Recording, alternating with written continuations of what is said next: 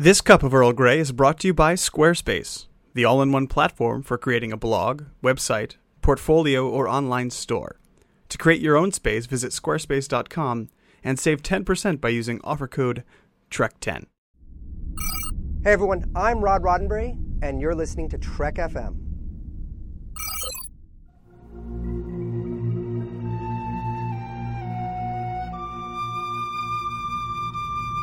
Tea, Earl Grey, hot.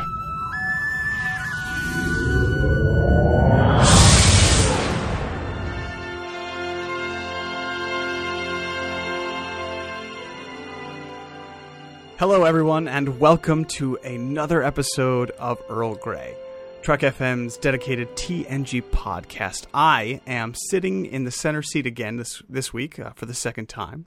I am your host, Daniel Proulx, and with me I have my two favorite co-hosts. Phillip Gilfus, down in 10 Forward, replacing Lal as Guinan's assistant. So how are things going down there on Deck 10, Phillip? Oh, they're going great. I mean, I feel like this is the best way I can get some, brush up on my social skills, earn a little, late summer paycheck as sort of a side job, and I'm just waiting for someone really cute to walk in. I really want to try out this whole biting thing I've been seeing people doing in the corner of 10 Forward over there. So are you saying the first person that walks in with a beard, you might just jump all over that chance there? Well, it's who's ever directing this episode, that's who I'm going to go after.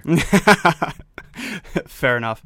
And actually, I think I know me and Phillip will, and probably many of our listeners, have a bone to pick with my second host tonight, who is actually the maintenance man of the captain's yacht on the Enterprise D, Darren Moser. How's it going, Darren? Why did we never see the captain's yacht? It's one of those things that is never... It was never finished, and it was never clean enough. I was always constantly polishing it, buffing it, tweaking it, just getting it all ready for the captain. And every time he said, "Hey, can I take the yacht out today? Can I take Calypso out?" And I said, "Well, just give me one more week, Captain." So it's my fault. I couldn't bear to part. There's a lot of dust in space, guys. You don't realize how dirty these things get when we let them out. It's my fault. I take full responsibility for never letting Calypso out.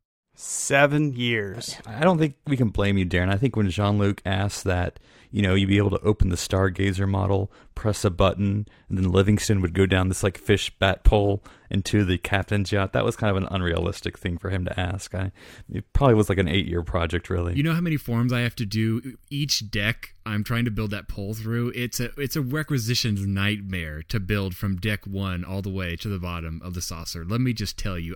Thank you for feeling my pain, Phillip. I certainly hope you're not blaming Livingston. As we know, he is a Section 31 agent, and people who are critical of him tend to disappear. That's true. No disrespect to Livingston. I'm not the one who decided that the emergency Calypso bat pole was going to go behind his fish tank. Fair enough. Yeah, Citation Ops used to have this whole crew in there, but now it's just Commander Flipper at the end of the day. So we don't know what happened to all the other people there. Yeah, who knows? It may be a mystery that will forever be unsolved. Now, I'm wondering, when people quote the complement of the ship, are they including the people of Citation Ops? They are Starfleet officers. After all, they should be included, I would think. His rank of lieutenant commander, much like Data's, is not honorary. It's earned. That's right. All right, well, it's good to be here again with you guys. And today, we're going to do something a little different. Last week, we focused on a singular character. This week is going to be a race. And in fact, my favorite race in all of Star Trek. We're going to be talking about the Romulans. Well, I could honestly talk for hours and hours myself about the Romulans. They are so cool. I've always had such a fascination with them and their culture, and I can't think of a race that has as much impact on the Star Trek universe, but is utilized to such a small degree as much as the Romulans. What do you guys think? How do you feel about the Romulans, Darren? When I was introduced to the Romulans, it was through TNG, although they are one of those races that was originally introduced in the original series. And the thing I liked best about them was just their ship. The Romulan Warbird was just such a massive ship, and already we had scaled up pretty heavily in the Star Trek universe with the Enterprise D. 42 decks. This thing was massive. And you park a Warbird next to it, it looks like a Constitution-class vessel. The D could fit as a dry dock in between the two planes of a Warbird. It just dwarfs it and has all those disruptors and warp cores, and it exudes a presence of power that extends into the bridge with the Romulan commander, who often just goes toe-to-toe with Picard, and that it's just such a fun race just for that aspect alone. Yeah, I knew we were going to be talking about this, and I tried to figure out how to say it, but the Daedric class of warbirds are my favorite ship design in all of Star Trek. I think they are just the coolest things on the block. What about you, Philip? How do you feel about the Romulans? Well, I don't know. Is this an interrogation, Daniel? Are you going to put me down and interrogate me about my opinion about the Romulans? You won't remember any of this. Let's just say if we don't like your answers, you may be monitored from now on. Okay. Well, I think when it comes to the Romulans, you look at the TOS, and they had, of course, the Klingons were the baddies. And then with TNG, they were sort of this half-hearted, or at least somewhat more hearted attempt to go with the Ferengi as the big baddies. But eventually, by the end of season 1, we heard, in the neutral zone, we're back.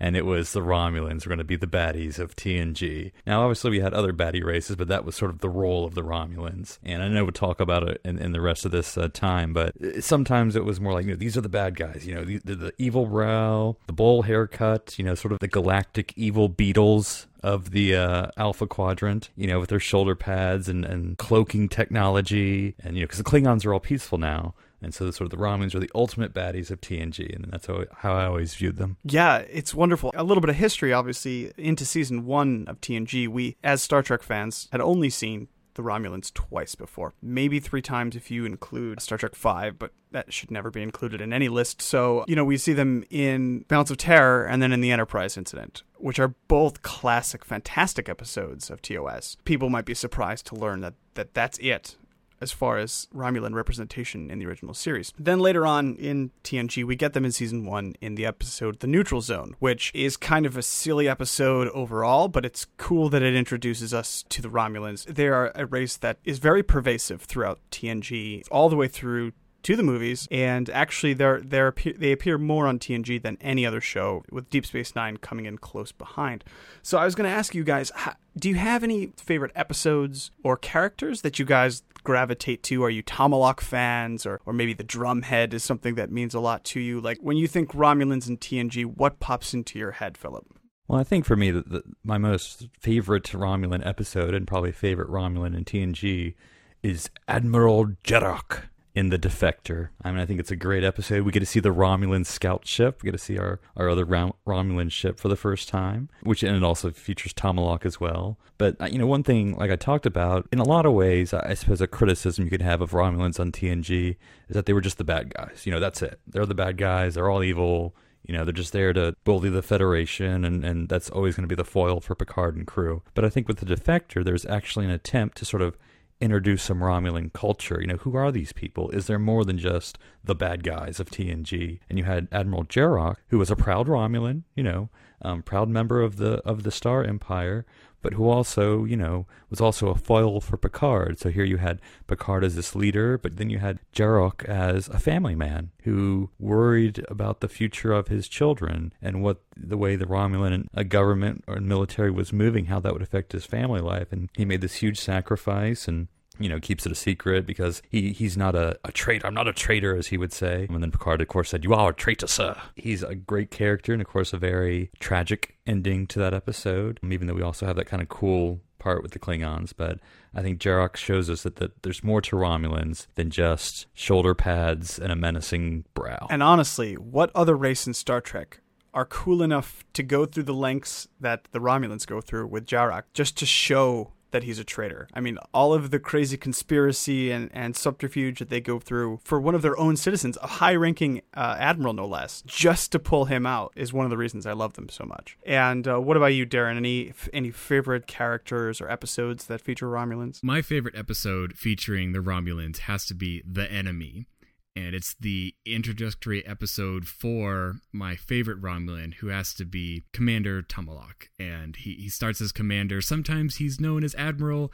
Sometimes he's known as Hologram. But he is played by the immensely talented Andreas Katsoulas, who also played Citizen Jakar in Babylon 5. And I would almost wish he was a reoccurring, even more so, of a bad guy. Just anytime you put him on screen toe-to-toe with Picard, and it's just it's just fireworks, because these are two men of just towering intellect with a vast ship at their command. You can just see the battle waging in their minds between each other, almost like a game of three-dimensional chess. In the episode The Enemy, it's a great way to introduce us to the Romulans, but not in a flashback or not in a, now we're on their planet and we're best buds. But no, we put Geordi face to face with this new hated enemy, and they find a common ground. And a lot of times you really discover a lot about a person when you go through a shared hardship. So it's a great episode for just revealing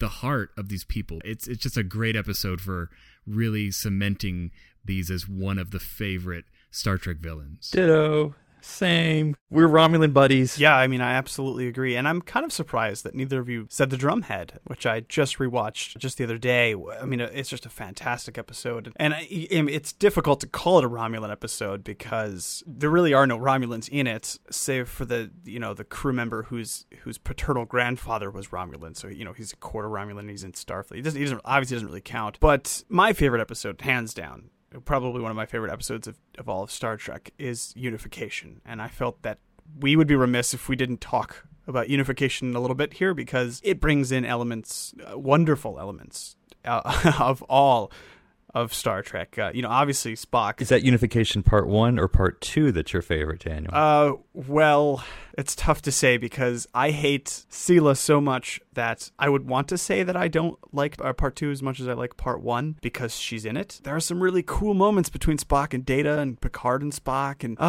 that's rough. So, okay, this is going to be a side tangent real quick. The worst idea ever. Sela, go. Yes, it does kind of rip a hole in the space-time continuum just on how she exists and why she exists within the timeline that we're viewing. But I don't know. It's hard for me to hate her because you put her in that episode with the Klingons, and she is the catalyst to Data getting a command on the Sutherland, and man, that is one of my favorite parts of Star Trek. So if she's the catalyst for that, it's hard for me to not like her. I mean, you get her in the scene with Spock and Data and holographic Riker with bad hair. I mean, what more could you want? That's just... It would have been great in that scene if it was holographic Riker with no beard, and that's how she saw through the facade, because she knows Riker has a beard. So wait, let me make sure I'm understanding this correctly. Am I the only one with an intense, burning hatred for the character? I think you have something against blondes, is what it is. That's not at all. The thing is, and I hate... She's the Romulan who has the most fun. And she is the only blonde we ever see, right? It infuriates me. Don't be a racist, Wesley, Daniel. I love Romulans. I love Romulans. I just don't...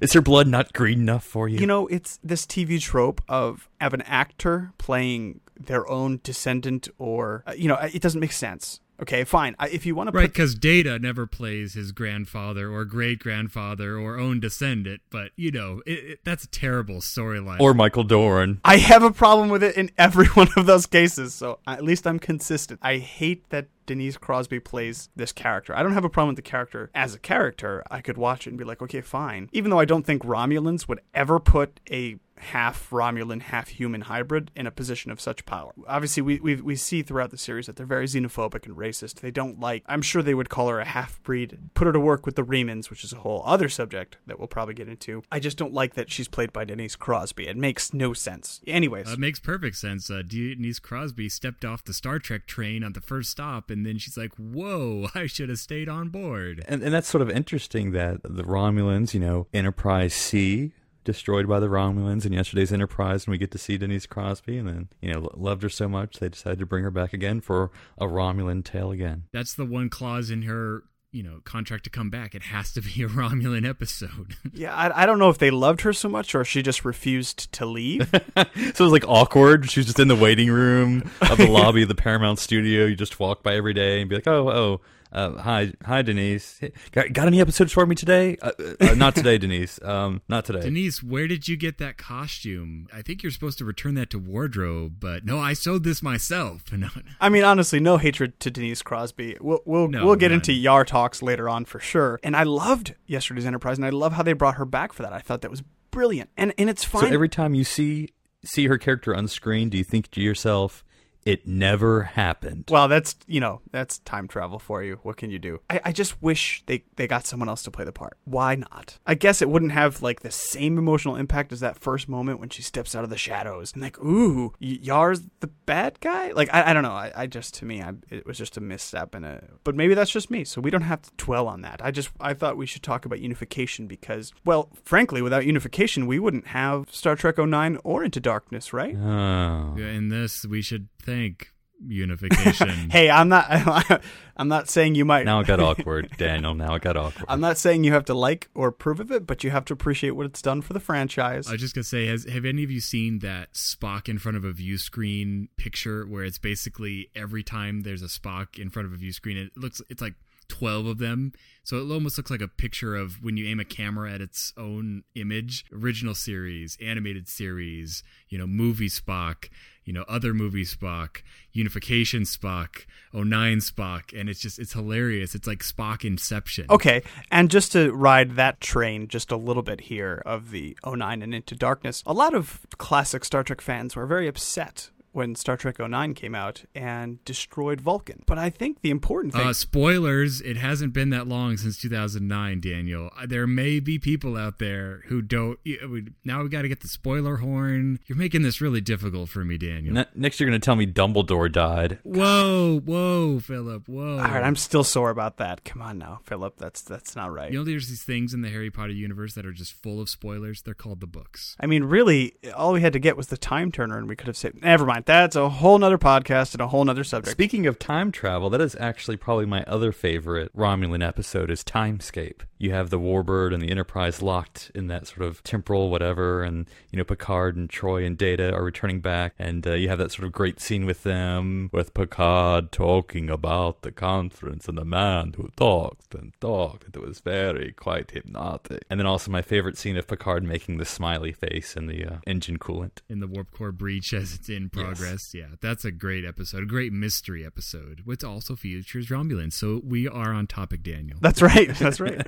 I did want to mention, before we got off the 09 and Into Darkness topics, even though I know this is a TNG podcast, but this is relevant to the Romulans because a lot of classic Star Trek fans were very upset in 09, like I mentioned before. Darren had to be a smart aleck that Vulcan was destroyed in that movie. However, they can take solace in the fact that it's an alternate universe and Vulcan very much exists in the Prime Universe. Do you know what no longer exists in the Prime Universe? Thank you, J.J. Abrams. Romulus. Would be Romulus is gone. And I think a lot of people tend to forget that. But there is no more Romulus in Star Trek, which means that any future series that takes place post-Voyager will have to deal with a massive power shift in the Star Trek universe. Well, that's the entire plot line in Star Trek Online, is that you play as the Romulans and you're just lost in the colonies, and there's the whole Tal Shiar is trying to make the Star Empire, and Empress Sela is in charge now, and all this stuff. So, and what about the poor Remans? Remus got blown up too. Where's your tears for Remus, Daniel? Where's your tears for Remus? Okay, let's talk about Romulans in the Next Generation movies. I mean, there's a mention of Romulans in Generations. And there's a dead body, right? Yeah, I don't know if do we see the dead body or not? I know there's a dead body. Yes, they're covered in green blood. And then we could just get Worf going, Romulans. The enemy was the great story there with Worf and the Romulans. Well, though you didn't mention the subplot with Worf and the blood transfusion. We know he loves Romulans. Because to me that was an interesting one because people always would complain TNG, it's all happy-go-lucky. Well, the happy-go-lucky story ending would have been Worf learning a very valuable lesson about himself and giving the blood transfusion, but he said, no, let him die. And he dies. That's it. That's the story.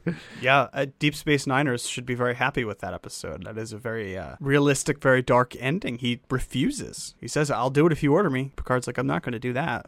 Okay. Well, he does the whole, Mr. Wolf, you're dismissed. Yep. I just learned, actually doing research for this episode, that the Romulans were supposed to be the bad guys in Insurrection, which was very interesting. And actually, it was a letter from Sir Patrick Stewart which convinced the writers to remove the Romulans from Insurrection. He thought that they weren't a sufficient bad guy to follow up the Borg. And honestly, in my mind, before learning this, Patrick Stewart could do no wrong. Now I'm a little upset. I'm a little disappointed. How do you guys feel about this? You're basically removing a very established, a very imposing villain and replacing them with one we've never heard of before and really have no investment with. So I would say bad form, my captain.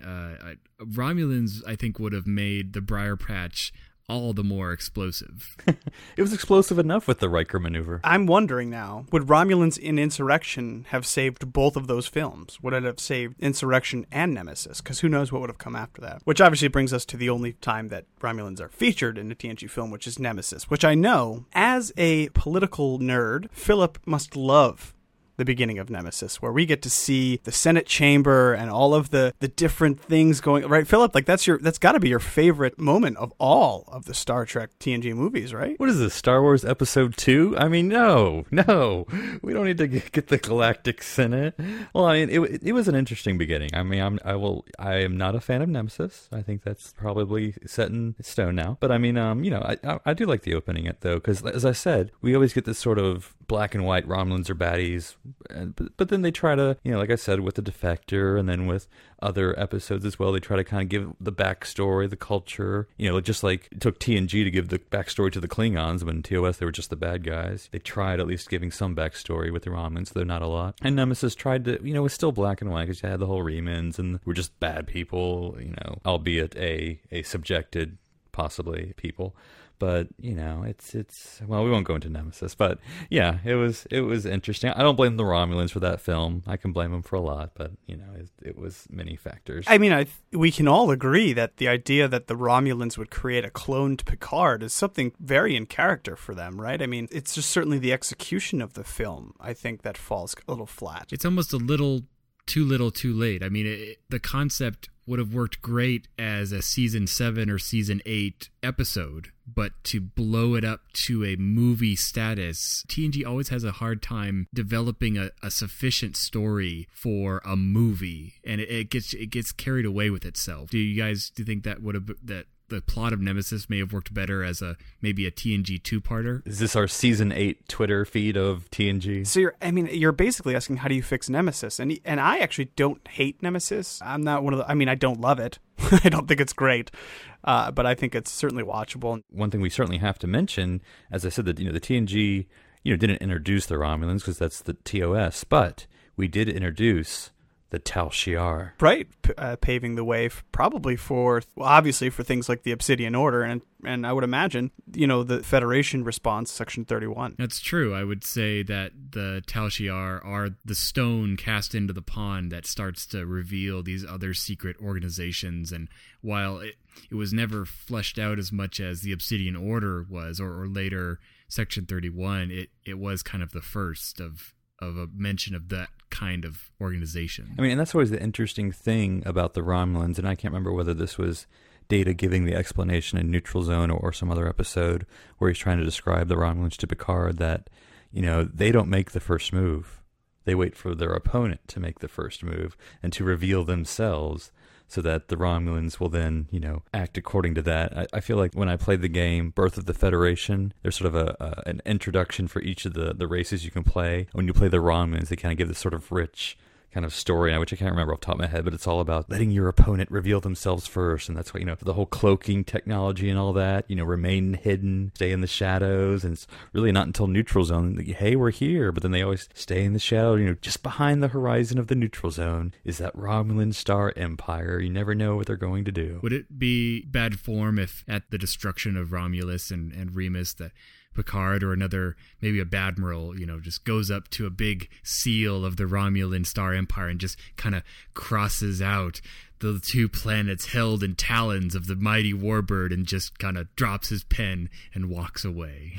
Yeah, I would think that might be a little insensitive to maybe what the Romulans are going through at that point. But it's interesting. The Klingons, who were the big baddie for the original series, experienced a catastrophic event which changed their whole dynamic with the rest of the quadrant in Star Trek VI. If we get another series, can we expect a Romulan on the bridge? Are the Romulans now in such a position that they need other species? They need to let go of their racist ways, their xenophobic ways, and kind of join the galactic civilization. Do you guys expect to see something like that? Well, if you remember the episode Future Imperfect, Captain Riker had a problem trusting the Romulans of being in this pseudo-future of Ambassador Tomalak or whatever it was. So, I mean, I think just like Star Trek 6, I think there's going to be mistrust on both sides. Now, I mean, again, we're a TNG podcast, but very quickly, the Dominion War and DS9 working with the Romulans, so there's certainly that kind of trust that's been built up, at least, well, trust, quote unquote, between sort of all the species. But yeah, it'll be interesting how that'll work out.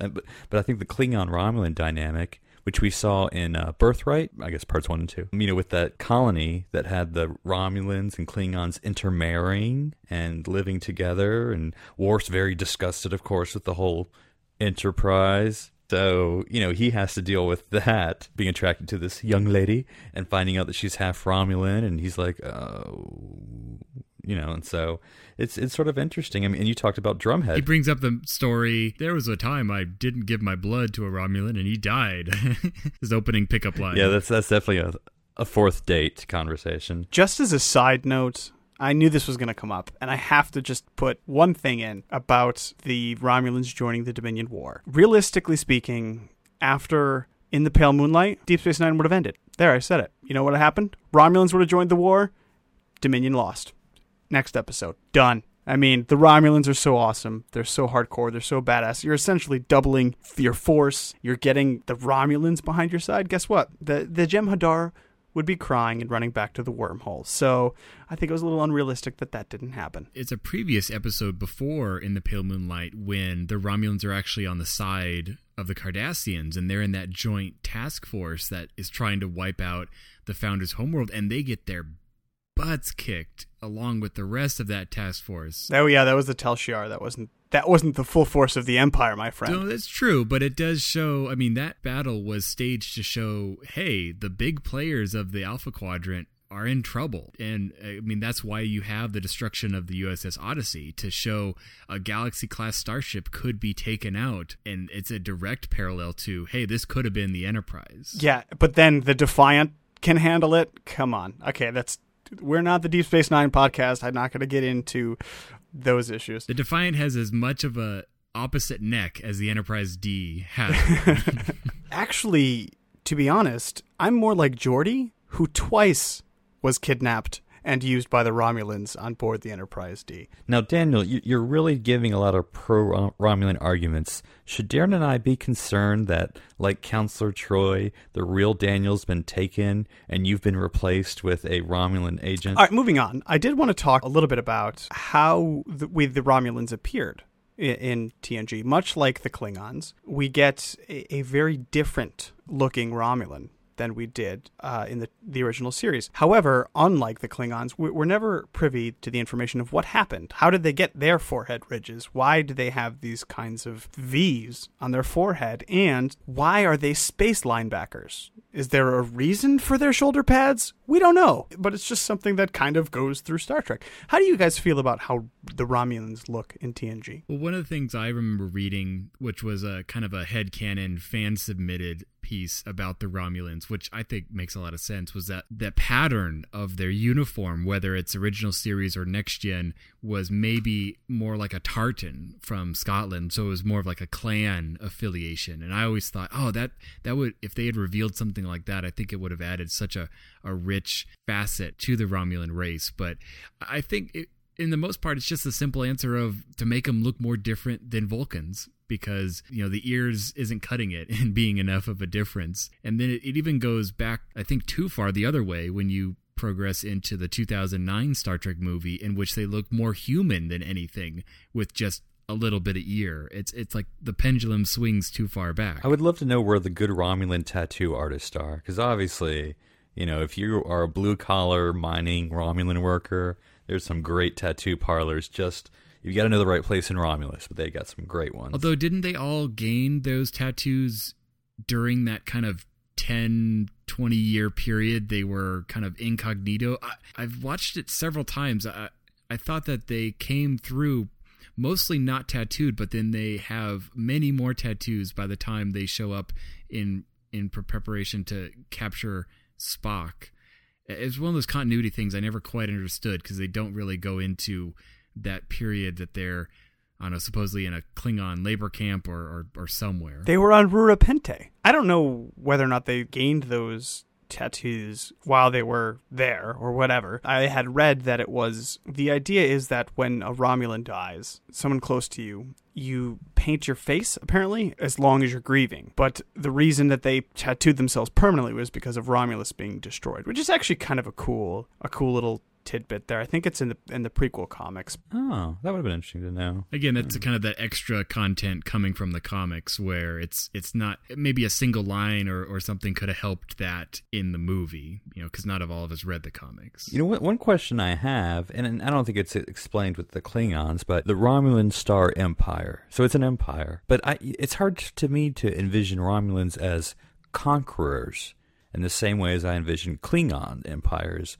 conquering other worlds. And so I always wonder, we never really told much more about the Empire, other than, there's Romulus, and then later we find out there's Remus, and there's a neutral zone. But who are these people living under Romulan rule? What's the Empire like? How big is it? And how do they, it's always intrigue and whatever, but how are they conquering into a star empire? Well, that is very interesting, where, like you said, as opposed to the Klingons, who always seem to be wanting to expand and to conquer, it's like, yeah, we're good. We reached the edge of how far we'd like to expand, and just don't cross our border, but we'll peacefully live in this giant mass of space. We're never presented with them as an instigator. I mean, obviously it's a Cold War Rome analogy, but on top of that, it's just, they're there almost just to be that unmovable force. And it's interesting. This actually brings me back to the last point that I wanted to make was, are the Romulans underutilized? And the thing is that we don't know a whole lot about the Romulans. A lot of what we find out is random chance encounters, like the enemy. Like, we find things out when Geordi's talking to the Romulan on the planet that we never knew before. And of all of the races in Star Trek, we probably know the least about the Romulans, especially in TNG. They shape the political field in that series. I mean, do you guys think that maybe we should have seen a little bit more, or that maybe they're more effective when we don't know so much about them? The reason we don't know about them is because the Romulans want it that way. I mean, and as far as how the political landscape is, I think, to quote someone from the episode All Good Things, how long shall we stare at each other from across the neutral zone? And I mean, that's the whole political situation, that this neutral zone, which doesn't get wiped out until Nemesis, sort of defines TNG, because, again, in TOS, we had two neutral zones. We had the Klingon neutral zone, and we had the Romulan neutral zone. In TNG, the analogy that obviously Soviet Union has fell, so now the Klingons have fell, but we still have this Romulan enemy. We need that enemy, and so we still have that neutral zone. We still have these proto-Vulcan type aliens who are apart from us, but who sneak across and in the shadows every now and then flash their faces, whether it's trying to steal Iconian technology or, assassinate the Klingons and get them going, or whatever it is. And so it's always very interesting when the Romulans are involved. They always cause trouble. You say they're not conquerors, but I get the sense that if the Romulans had a one-up card, they would take advantage of it. If they had that Iconian technology, or if any of their other things succeeded, plans or schemes or what have you, they would take full advantage of it. Often in TNG, it seems that their goal is to upset the established order, to make the Federation and the Klingons go back to war with each other. Like, they would thrive on chaos, I think. Maybe like the Joker, I don't know. And maybe like the Joker, we're better off not knowing a whole lot about these characters. But I mean, that's the power of the Romulans. They're not instigators. They're not going to fight if they don't have to. They're going to make you fight. They're going to make you fight that other guy. And I hope you two kill each other, and we don't have to do anything because we're not going to get our hands dirty. It's true. That's why they're awesome. All right, so moving into final thoughts, obviously we've talked a lot about the Romulans today, but I thought that I would give you guys the opportunity. Maybe you guys aren't as enthusiastic about the Romulans as I am. I don't know. I mean, I think they're obviously important to the Star Trek mythos, and I hope that we'll see more of them in the next series, but what do you think, Darren? No, I definitely think they are an important villain. I think they're an important kind of mid-tier villain where you have your lower tier villains they're reoccurring, but they aren't exactly much of a threat. Then you have obviously your top tier, which would definitely be like the Borg, where they threaten the very existence of the Federation. But the Romulans are there to say, hey, there are still people out in this galaxy that don't like the Federation, that don't want to be one big happy conglomeration of planets. They are fine being in their own, corner of the galaxy. And, fortunately, Voyager didn't have to go through that part of the galaxy on their way home. But no, I think it's a great race. I think, it's funny how we see more of Romulans in TNG than we do of Vulcans. They're good cousins that you would think we would see more in a Star Trek series, especially focusing on the Enterprise. But a great species, a wonderful culture, barring blondes or disruptors. Their weaponry definitely had some teeth. Whether it was a disruptor mounted to their warbird, you almost felt that same weapon was just thrust into their hand. Like it was something that was very powerful and it didn't have a stun setting. It was always set to kill. They were always going to make their presence known. They were going to take what they wanted, do what they wanted. They were the bullies. They were the new bullies on the block. And what about you, Philip? Last thoughts on the Romulans? Well, I think the Romulans in TNG were the unrealized potential of the Romulans, because I think from what I've read at other places that in TOS they really wanted to use the Romulans a whole lot more, but because of the budget and the makeup and all the work that had to go into it, they only used it the few times they did. Enterprise, Incident, Balance of Terror. But they wanted to do more. But and they look like the Vulcans and too much makeup. We'll just stick with the Klingons. You just stick a mustache on them, you're good. So, but I think when TNG, we're like, hey, we can do this now. We can make them all the way we wanted to make them now, and make them be that big baddie that we always wanted them to be. I think my only regret, like I said, is just not learning a little bit more about them. We get to see a little bit of the inside of their ship in Timescape when they're, frozen in time, and we can wander around. We get that whole quantum singularity or whatever it is that powers their ship. In their mini fridge. Yes. In Nemesis, we get to walk around Romulus and Remus, so we get to see a little bit more of them that way as well. But I still think, there's not a lot we know, and none of the other series really explored them anymore. They featured Romulans in the other episodes, but we never really got to know them any more than we did in TNG, which I think is sad. So I'm not as big as a Romulan agent out to destroy the Federation as you are, Daniel, but I definitely think they were served a great foil for TNG, but I definitely feel like we could have learned more, and that would have been so cooler to learn more why they tick and how they tick. I often find myself thinking when I'm watching any of the modern Star Trek series, like, I think the Romulans are, if they're not directly involved, they are here and observing it in some way. And that, to me, makes it exciting. I always feel like that they're actively trying to manipulate things, or that they're at least observing. It's one of the reasons I love them so much. I think that they're such a cool race. They're still kind of shrouded in mystery. We don't get overexposed to them like we do the Borg. Not in TNG, but in Star Trek, we've definitely been Borged out. They've lost their appeal. And even Klingons, to a large degree, even though they become our allies, we see so much of their culture that it loses some of its appeal, I think. But the Romulans never get overexposed like that, and it's something that I really, really appreciate. Even though I want to see more of them, I'm okay with not seeing more of them, because then it kind of adds to their mythos. So I think that would have been really interesting. With the basis of TNG being so episodic based, you didn't have a lot of time for reoccurring threads. But if TNG had been written in more of a DS9 vein, where you have many threads that are slowly weaving, I think it would have been great to have the Romulans not necessarily pop up, but just to sow the seeds of, like you said, the Romulans listening net, and they're watching what the Enterprise is doing, and they're slowly manipulating things for this greater plan. And then later, in the later series, you could finally drop the curtain and say, oh, and then you go back and say, oh, look, this was them here. I think if they had done something like that, which is much more along the lines of modern television writing, but I think that would have been a very grand use of this wonderful villain. And yeah, even though that didn't happen, in my mind, that's exactly what was going on. So I look back and I'm like, oh, you know what? I bet you they were playing things a little bit to their advantage. So, okay, well, we have been talking about the Romulans tonight. However, there are many things that we have been talking about on Trek FM. So here's a look at what you might have missed elsewhere on the network. Previously on Trek.fm, The Orb. I think Sisko and Dukat, in the best tradition of any kind of good writing, the villain is a flipped mirror image of the hero, and that's for Kirk and Khan and a whole bunch of great Star Trek. So, you get Sisko and Dukat, and they have a lot in common with each other. Earl Grey. Jean-Luc Picard. Because he's larger than life for 90% of the show. He is the captain. Okay, I'm going to ruffle some feathers right now. I'm just letting you guys know this is going to be controversial. But he is the captain that Sisko and Janeway wished they were. The Ready Room. The Voyager Conspiracy. Now, Daniel and I were talking about this in a prior podcast about the 80s moment, and so I can see 7 coming up. In this episode, I tried to download too much information in your heads. Try not to study too much in school. Try to diverse yourselves. Play with your friends. Go see your family. Information, too, can be a drug. Just say no, kids. To the journey!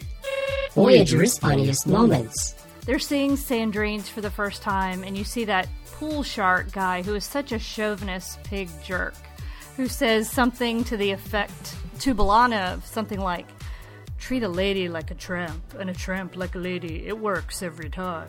And she says, Paris, did you program this guy? And he's like, yeah, why? She said, he's a pig, and so are you. Commentary, Trek Stars. Carnival. But they are also dealing with essentially general supernatural metaphysical concepts that are not limited to Christianity. So implying that there's a heaven and a hell in this, I think, is limiting, because the show very clearly states that they are not playing by any simple rule book. Warp 5. Archer and the Prime Directive. In and of itself, that doesn't make it the correct one. I mean, you could argue whether there is even such a thing as an absolute moral position. That is a moral position in itself, to say that we have moral absolutism versus moral relativism, and the Federation adopts a moral relativist position. Trek News and Views. Andorians. I don't think Shatner would have turned around and said, make sure one of them's an Andorian. No, his special effects would have been, they all have to look like me. There you go. Literary Treks. Ongoing 25, the Kittimer conflict begins. And then you get to this starbase where Kirk and his crew are about to embark on their 5-year mission. They're eventually going to go on this mission. Right? Yeah, eventually. It'll happen. One of these days they're going to go. It does kind of make me wonder if they're stalling because they're stalling. Yes. Yeah, they're stalling because of the film. And that's what else is happening on Trek.fm. All right, and one thing we did want to mention is the wonderful feedback that we've gotten. Like this 5-star review from 49er Faithful, who says, much like the other Trek FM series-based shows, The Orb, To the Journey, Warp 5, this show focuses entirely on TNG. Also, like those shows, I like that this isn't a review podcast, but just talks about the overall themes and ideas of the show, which was my favorite series in Star Trek. Looking forward to seeing the show grow and the many other topics that will be discussed. And the other 5-star review we got from Fleet Feet 47, who said, Trek FM has already established itself as a premier source of insightful and enjoyable podcasts that is keeping the Star Trek spirit alive 47 years later. This newest show on the network is a fantastic and bit overdue addition that will tackle the Trek series that firmly cemented Star Trek's place into everlasting pop culture. Thanks to the host and producer Christopher Jones for the time and effort they put forth each week on generating fun and fascinating shows for new and old fans alike. And I know I speak for everyone here on Earl Grey when I say thank you so much, guys, for your 5-star reviews. We love the feedback. We love to see it. And everybody else, go ahead and get on iTunes and review us as well. So, guys, if anybody wanted to talk back to us about the Romulans, maybe they hate the Romulans and they wanted to argue with us about it, or they love the Romulans just like me and they want to say, hey, you're right, the Romulans are awesome. how would they get a hold of us? Well, how would they get a hold of you, Phillip? Usually I keep my Twitter cloaked until I'm ready to reveal my thoughts. But once they find me and detect me, they can find me at NC Public Servant, where I tweet about Trek and Doctor Who and government and politics and all that wonderful stuff. And also they can read my TNG featured articles on the Trek FM network. And what about you, Darren? They can talk with me on Twitter under Dr. Sci-Fi, that's DRSCIFI, or visit my website, drsci-fi.com, where I have my other sci-fi podcast, The Dr. Sci-Fi Show.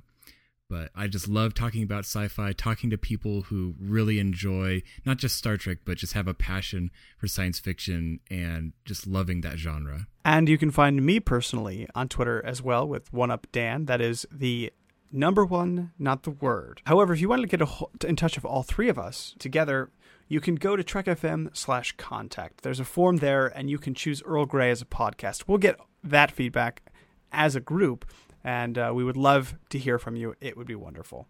Before we go, I'd like to ask everyone to please support our sponsor for today's show. Squarespace is the web's best hosting and CMS that makes it simple for you to create a beautiful blog, website, portfolio, online store, or anything else you can imagine. Create your own space today. Just go to squarespace.com for your free 14-day trial, no credit card required, and then use offer code TREK10 to save 10%. You're going to love it, and we really thank Squarespace for their support of Earl Grey and the network. Also, if you'd like to personally support Earl Grey, the network, or any of our programming, visit trekfm.com/donate. We have 8 alien-themed badges and art prints as a thank you for your contribution, and you can mix and match badges and art prints. There are different levels of donation to choose from, and your contributions help us cover the costs of production, storage, and bandwidth that we need to bring Earl Grey and all of our other shows to you every week. All right, Darren and Phillip, there is actually a Romulan warbird decloaking off the port bow, so we should probably go take care of that. So we want to thank everyone for listening, and check us out next week on Earl Grey. Engage. Live long and prosper. Make it so. Fire.